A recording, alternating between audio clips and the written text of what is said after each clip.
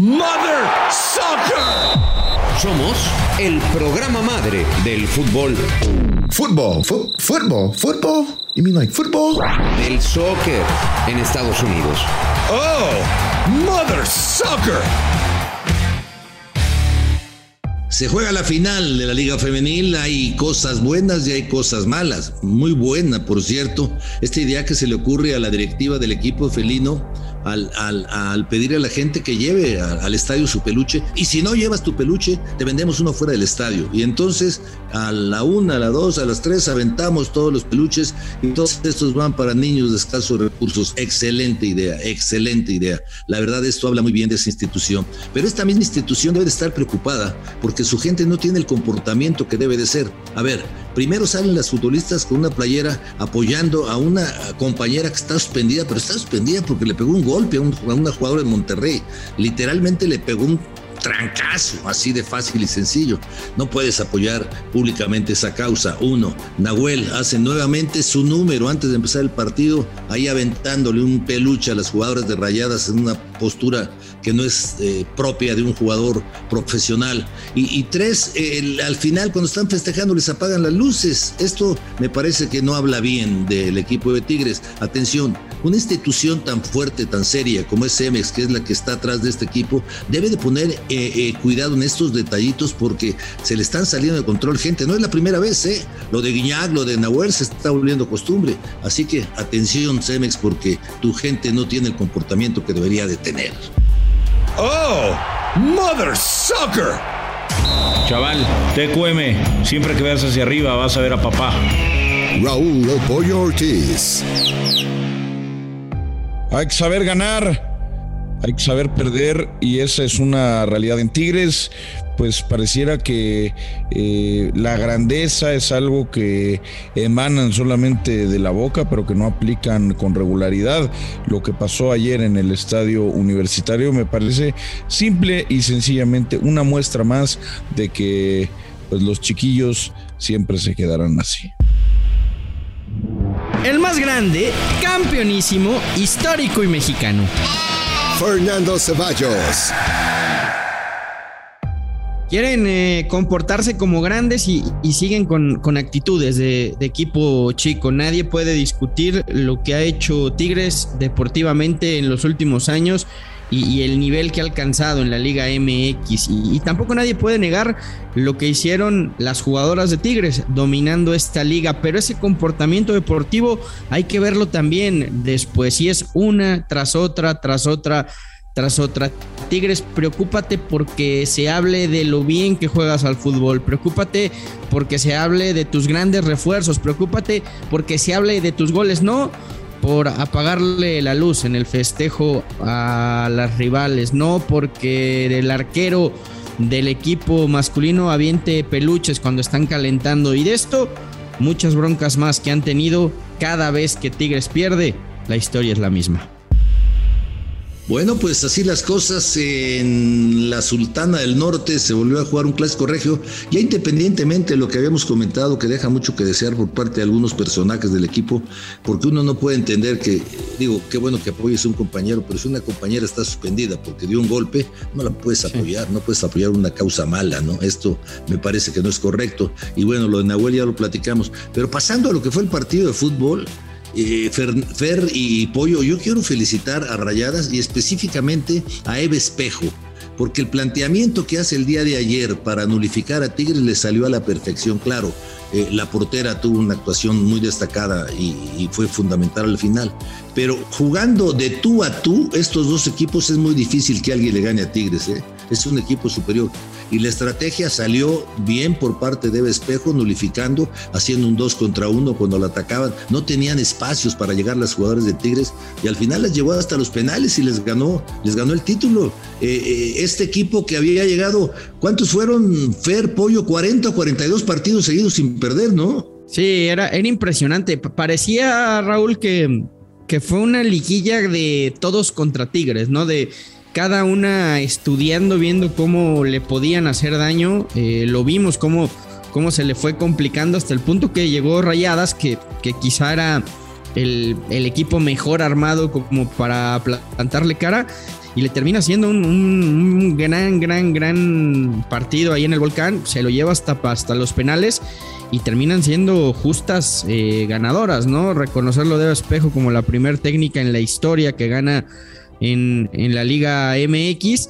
Y pues bueno, lo que hablábamos de lo mal perdedor que se ve el equipo de Tigres femenil, recordando nosotros episodios, ¿no? Yo recuerdo, por ejemplo, muy bien la final contra Chivas, cuando Edu Vargas no se quiere poner la medalla, Guiñac ni siquiera sale a recibirla. A partir de ahí tienen que cambiar el protocolo y ya no darle medallas a los segundos lugares.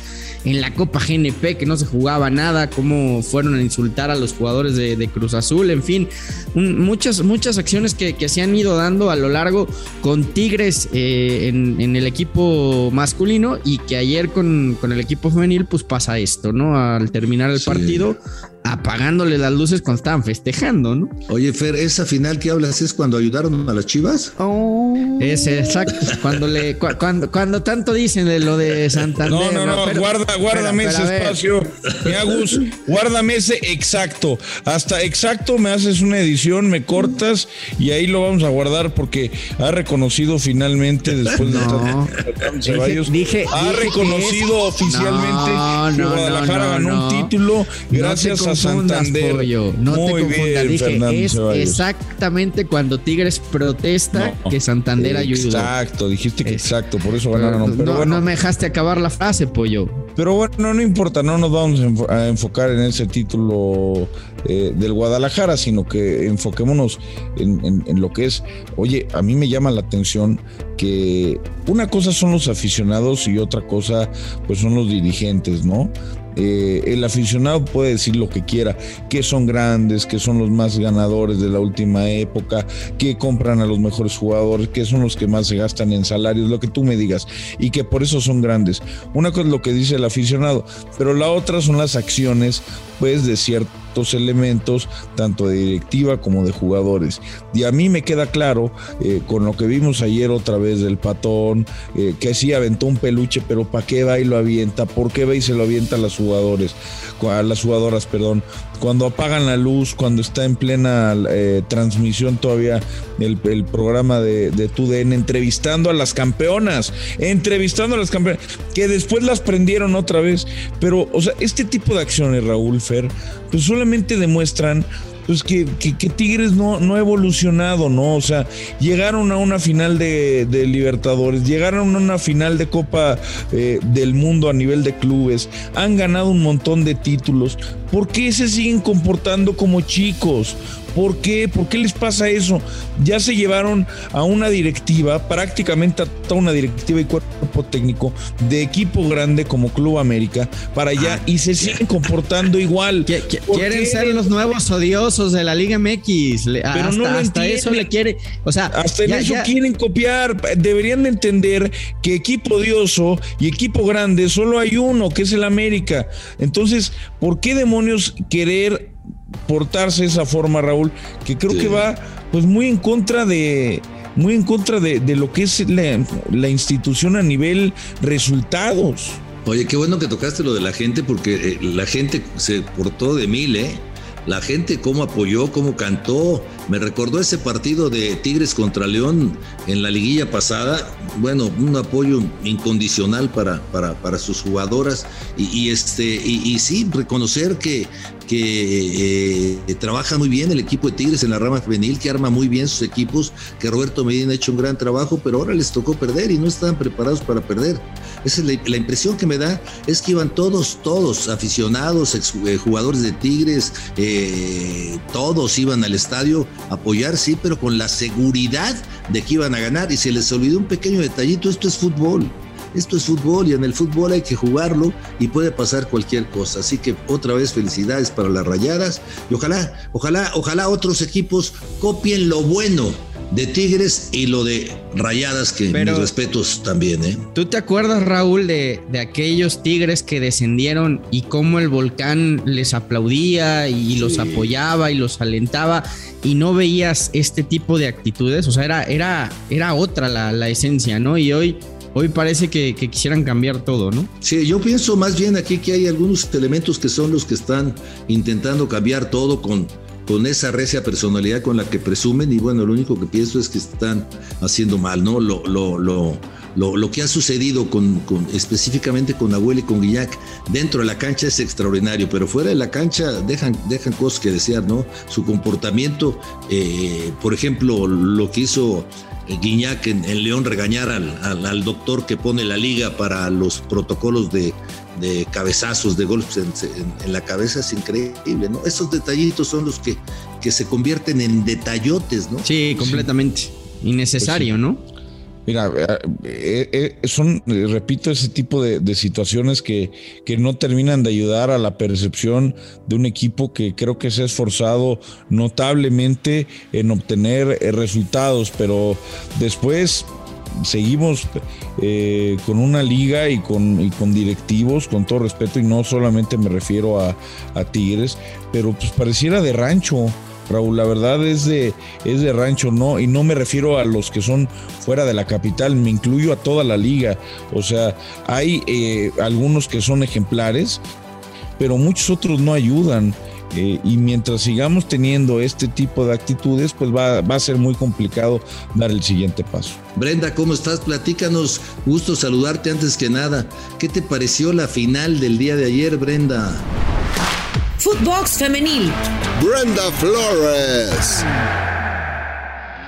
¿Cómo estás, Raúl, Pollo, Fer? Bueno, pues una final muy emocionante, ya lo platicaban, cuando parecía que todo estaba controlado, que todo estaba dominado, que ya tenían el título, 40 partidos sin perder, que llegaron las Águilas del América a acabar con esa buena racha. Aparecen las Rayadas de Monterrey a decirles con permiso de visita en el Volcán, dando un golpe de autoridad.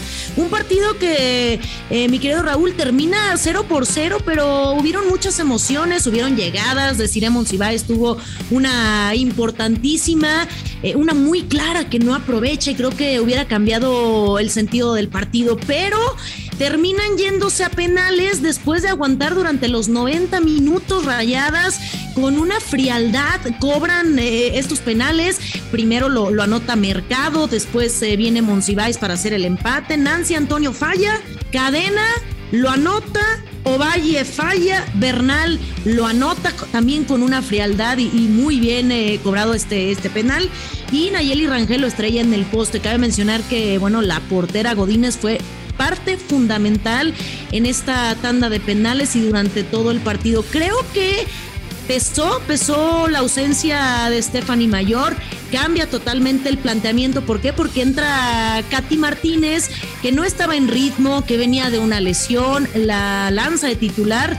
Y no estuvo Katy Martínez. Fue un primer tiempo donde tuvo errores, donde no estuvo detrás de la pelota, donde no generó nada. Después de esto cambia a Katy Martínez y cambia todo el planteamiento. Y por otro lado, Eva Espejo le juega perfectamente, primero con línea de 5, que al final Bernal estaba más a la ofensiva, y Valeria del Campo, que ingresa en lugar de Cristina Burkenroth. Creo que fue un partido muy interesante, sobre todo lo que consigue Eva Espejo, la primera mujer técnica en conseguir este título. Recordar que ya había disputado una final al mando de Pachuca, la pierde contra Chivas, y ahora en su segunda oportunidad se le da esta revancha. Y me gusta algo que dices tú, mi querido Raúl: el fútbol es de revanchas.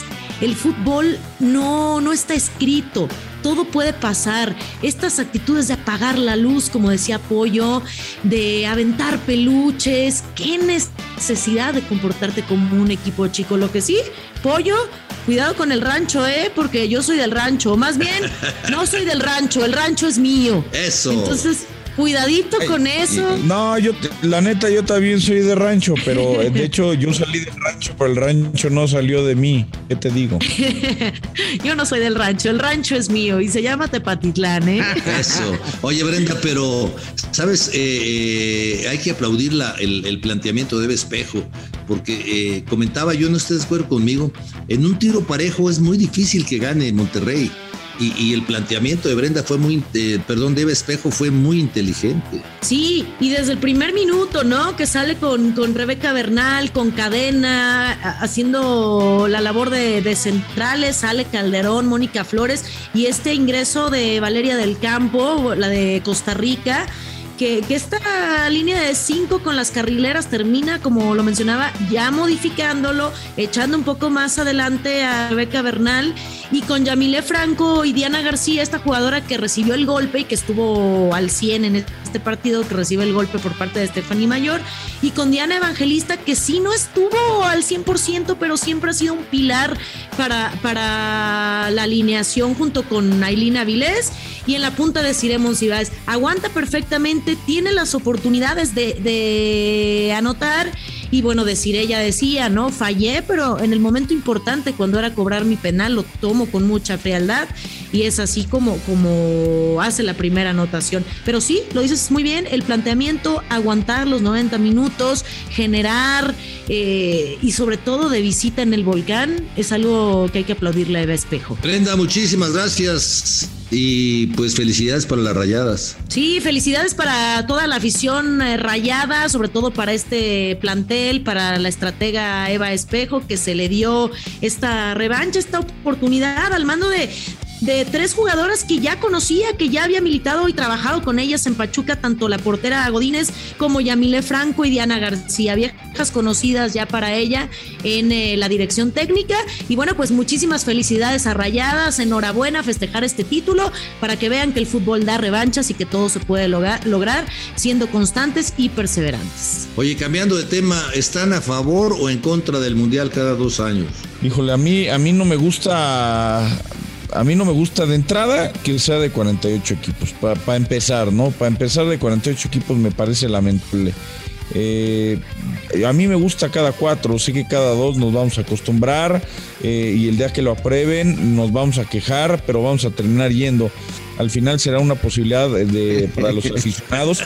Sí, pues seguirá siendo una posibilidad para aficionados y periodistas y jugadores y todo el mundo de ir a Copas del Mundo. Yo estaré feliz de ir a Qatar, estaré feliz de ir al Mundial de Estados Unidos, México y Canadá, que es más de Estados Unidos que otra cosa, y estaré feliz de ir consecuentemente a los demás mundiales. Ahora sí vas a poder romper el récord del brother de brothers. Bueno, tú, Fer, ¿cómo estás con ese asunto? Híjole, yo estoy 50-50. O sea, por un lado no me gusta que se rompa la tradición. Entiendo lo especial que es que sea cada 4 años.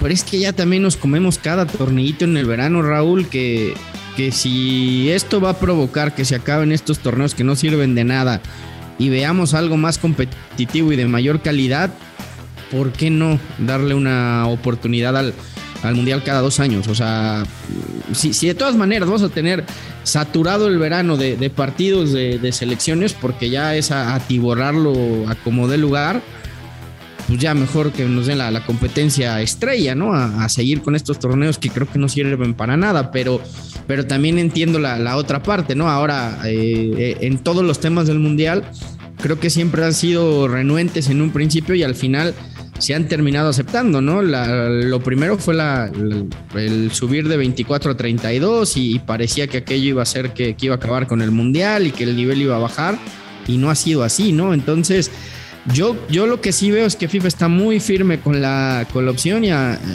aunque tiene la oposición de UEFA y de Conmebol, va muy fuerte con las otras federaciones. No, va a estar muy bonito un mundial. Y además, un mundial sin los europeos y los sudamericanos va a estar bien divertido, ¿eh? No, ahí sí vamos a ser campeones del mundo. Ahora, lo que es una realidad, y creo que es una pregunta muy importante que se le tendría que hacer al señor Infantino en algún momento, es: él dice que quiere que los jóvenes estén cada vez más cerca del mundial, ¿ok? Que se está perdiendo la audiencia y bla, bla, bla, ¿no? Pero ¿cómo le van a hacer para que los precios sean tan accesibles como para que los jóvenes puedan pagarlos, ¿no? Porque los jóvenes a los que él se refiere, menores de 24 o 23 años, no tienen lana regularmente como para lanzarse hasta Qatar. Nada más yo cotizando lo que cuesta ir a Qatar, ir en plan Perrier, ya te la sabes, Raúl. O sea, yo no me voy en business, yo me voy en Perrier. Es más, yo sirvo las aguas en el avión. O sea, tú vas atrás de la cortinita. Sí, no, yo voy ahí sentado y es más, yo voy en el maletero. A ver si se puede entender de esa forma. O en el maletero, en Hotel Perrier, comiendo hamburguesitas de las de $1 y se acabó, ¿no? Y termina saliendo muy caro. O sea, Qatar va a ser un muy mundial caro. Muy, muy caro. Y el tema de la reventa sigue siendo un factor crucial. A diferencia de Rusia, créeme, este mundial de Qatar va a ser bastante más caro. Yo no sé cómo puedes atraer a tu público si en lugar de bajar los precios, pues los terminas aumentando constantemente. Todo es dinero. No se consume en dinero, el dinero es dinero. Y anda por ahí Luis Silva, que nos va a platicar cómo les fue. A esto quiero ver cómo les fue en los Pical. Al Pollo, a Miguel y a Rodolfo el viernes. Luis, ¿cómo estás? Qué gusto saludarte. Adelante. The Money Line Show. Que caigan los verdes. Luis Silva. Hola, ¿qué tal? Raúl, Pollo, Fer, saludos para todos. Aquí estamos con mucho gusto con el recuento de los daños. ¿Cómo les fue con sus picks del fin de semana? Y comenzamos con Miguel Gurwitz, que dijo empate del Sevilla y que el Betis ganaba. Perdió su parlay, que dejaba muy buena lana, eso hay que reconocerle, pero recordar los resultados. El Sevilla le pegó 2-1 al Atlético de Madrid y el Betis cayó ante el Athletic de Bilbao. Después el señor Landeros dijo Sevilla empate no acción, y como ganó pues también cobró, pero perdió con el Betis.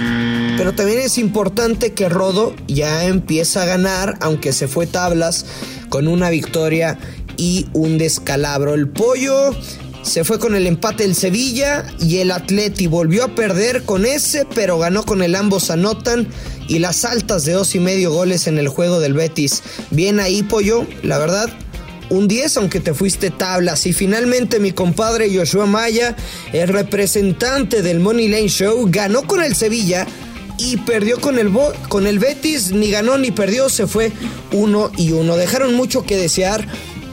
Mi consejo sería que en lugar de apostar varias jugadas, pues que solo se vayan por una apuesta a la que le tengan mayor grado de confianza. Ahora, mañana tenemos un par de partidos interesantes en la Liga de España y comenzamos con el Granada, que recibe al Atlético de Madrid. Diego Pablo Simeone no ha perdido ninguno de sus últimos 15 enfrentamientos ante el Granada como entrenador del Atleti.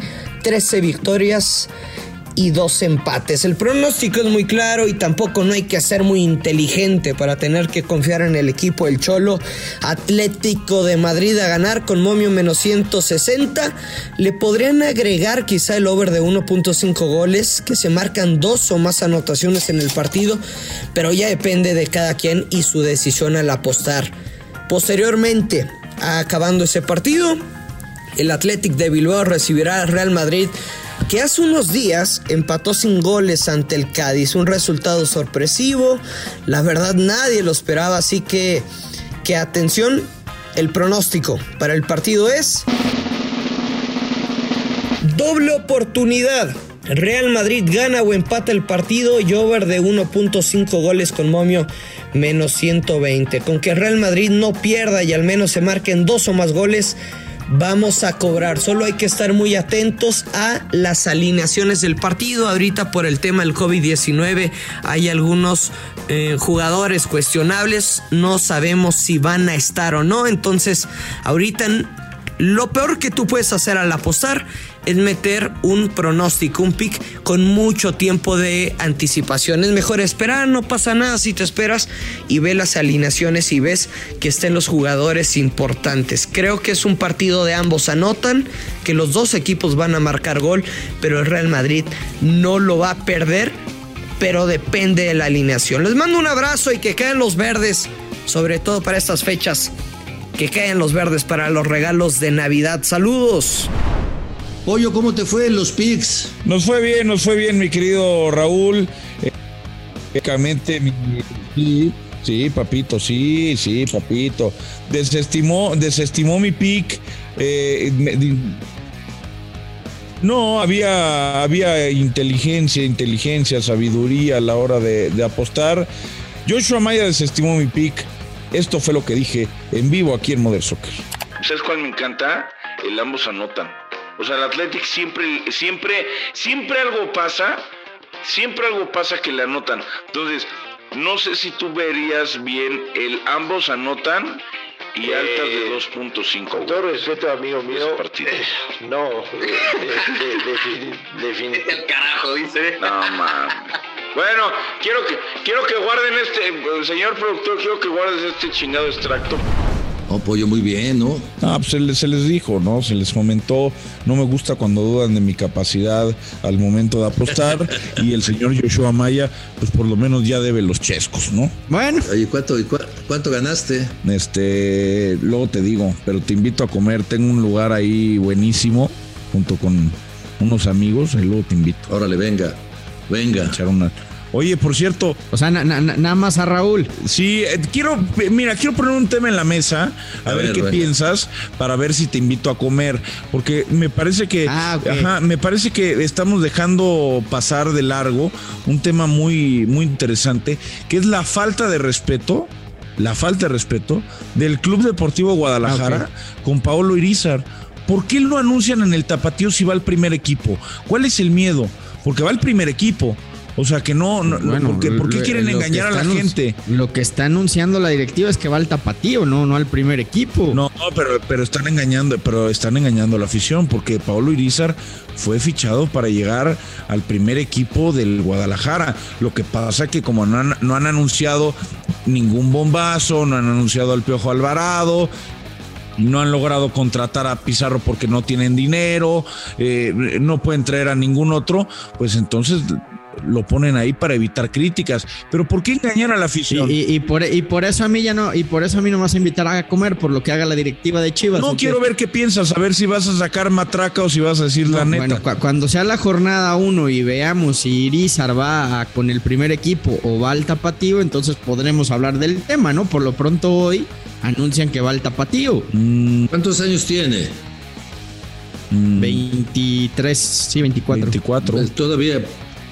Yo pienso que están aprovechando hacerle un doble registro, ¿no? Y yo estoy un poco con que no es una contratación para Chivas que les fuera a causar buena prensa. Dicen, vamos a protegernos y lo llevamos al Tapatío. Pero que va a aparecer en las Chivas, va a aparecer en las Chivas. Va al primer equipo del Guadalajara, o sea, de repente este tipo de prácticas pues no nos ayudan, ¿no? O sea, en lugar de poner a tu fichaje y decir, oigan, pues yo lo traigo porque creo en él, entonces ya desde el principio pues estás dando creo que el mensaje equivocado, creo que no es correcto. Yo lo haría igual. Porque si dices que ya contrataste a Irízar, te van a reventar, Pollo. ¿Pero por qué? Bueno, pues es para lo que te alcanza. Bueno. No, porque te van a decir otra vez, esa es la bomba. No, bueno, pero entonces que no anden de habladores.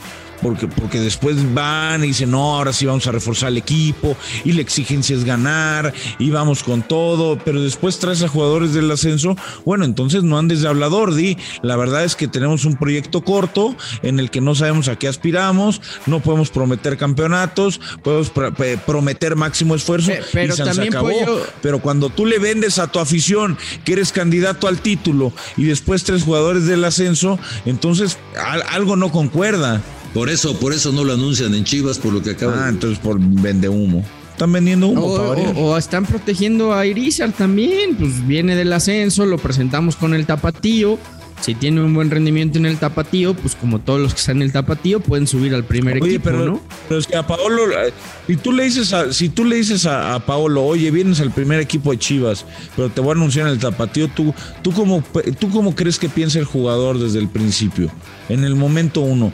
Dices, estos me quieren proteger o estos no confían en mí o estos me contrataron porque no había nada más. O sea, por favor, hombre, seamos serios.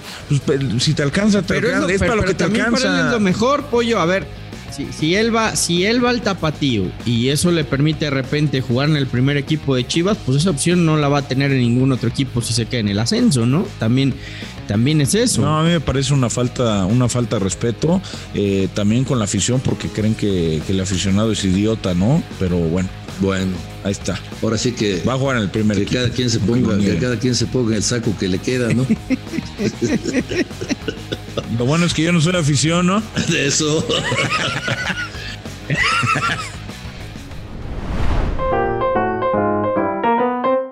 Chico, toma lo tuyo. Sebastián Córdoba, toma lo tuyo, Sebastián, dejas al América, se veía venir, algo pasó entre Solari y Sebastián Córdoba, me queda claro, que a Córdoba no lo ponían a jugar en la posición donde rinde más él, también me queda claro, pero que él tampoco puso mucho de su parte, también me queda claro. Ahora va un equipo como es Tigres, ¿sí? En este equipo me parece que Sebastián Córdoba va a tener todo, absolutamente todo para brillar, ya nada más depende de él, aparte va a trabajar con un técnico que le da la oportunidad, un técnico que lo ha apoyado como es Miguel Herrera. Ya si en Tigres no triunfa Sebastián Córdoba, ese sueño europeo se va a esfumar por completo y creo que su carrera va a sufrir un revés muy fuerte.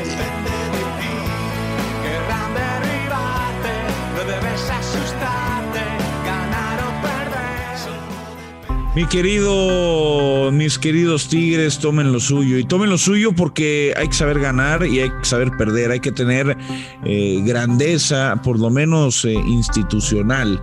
Y me parece que lo que hicieron ayer en el Estadio del Volcán, pues solamente demuestra que todavía no están listos. No están listos para llamar tanto la atención como pretenden ustedes, como pretende el equipo, como pretende su misma afición. Están yendo por el buen camino en cuanto a los resultados, pero lamentablemente hay ciertas actitudes y hay ciertas acciones que corresponden a un equipo chico. Tú te llevas y no te aguantas. Tú te llevas y no te aguantas, amigo. Chivas, quisiste ir por Sebastián Córdoba y no pudiste. Parece que estás a punto de tener al Piojo Alvarado en ese intercambio con Antuna, pero tu afición lleva tiempo pidiéndote el regreso de Rodolfo Pizarro. Chivas, se lo debes después de años y temporadas en las que has fracasado. Se lo debes porque es una ilusión que te está pidiendo la afición. Se lo debes porque es un jugador que lo quieren de vuelta. No hablamos de un tipo que se volvió ídolo, pero que sí enganchó con la afición, tiene ganas de volver y él mismo lo ha manifestado. Chivas, tienes que contratar a Rodolfo Pizarro. Toma lo tuyo.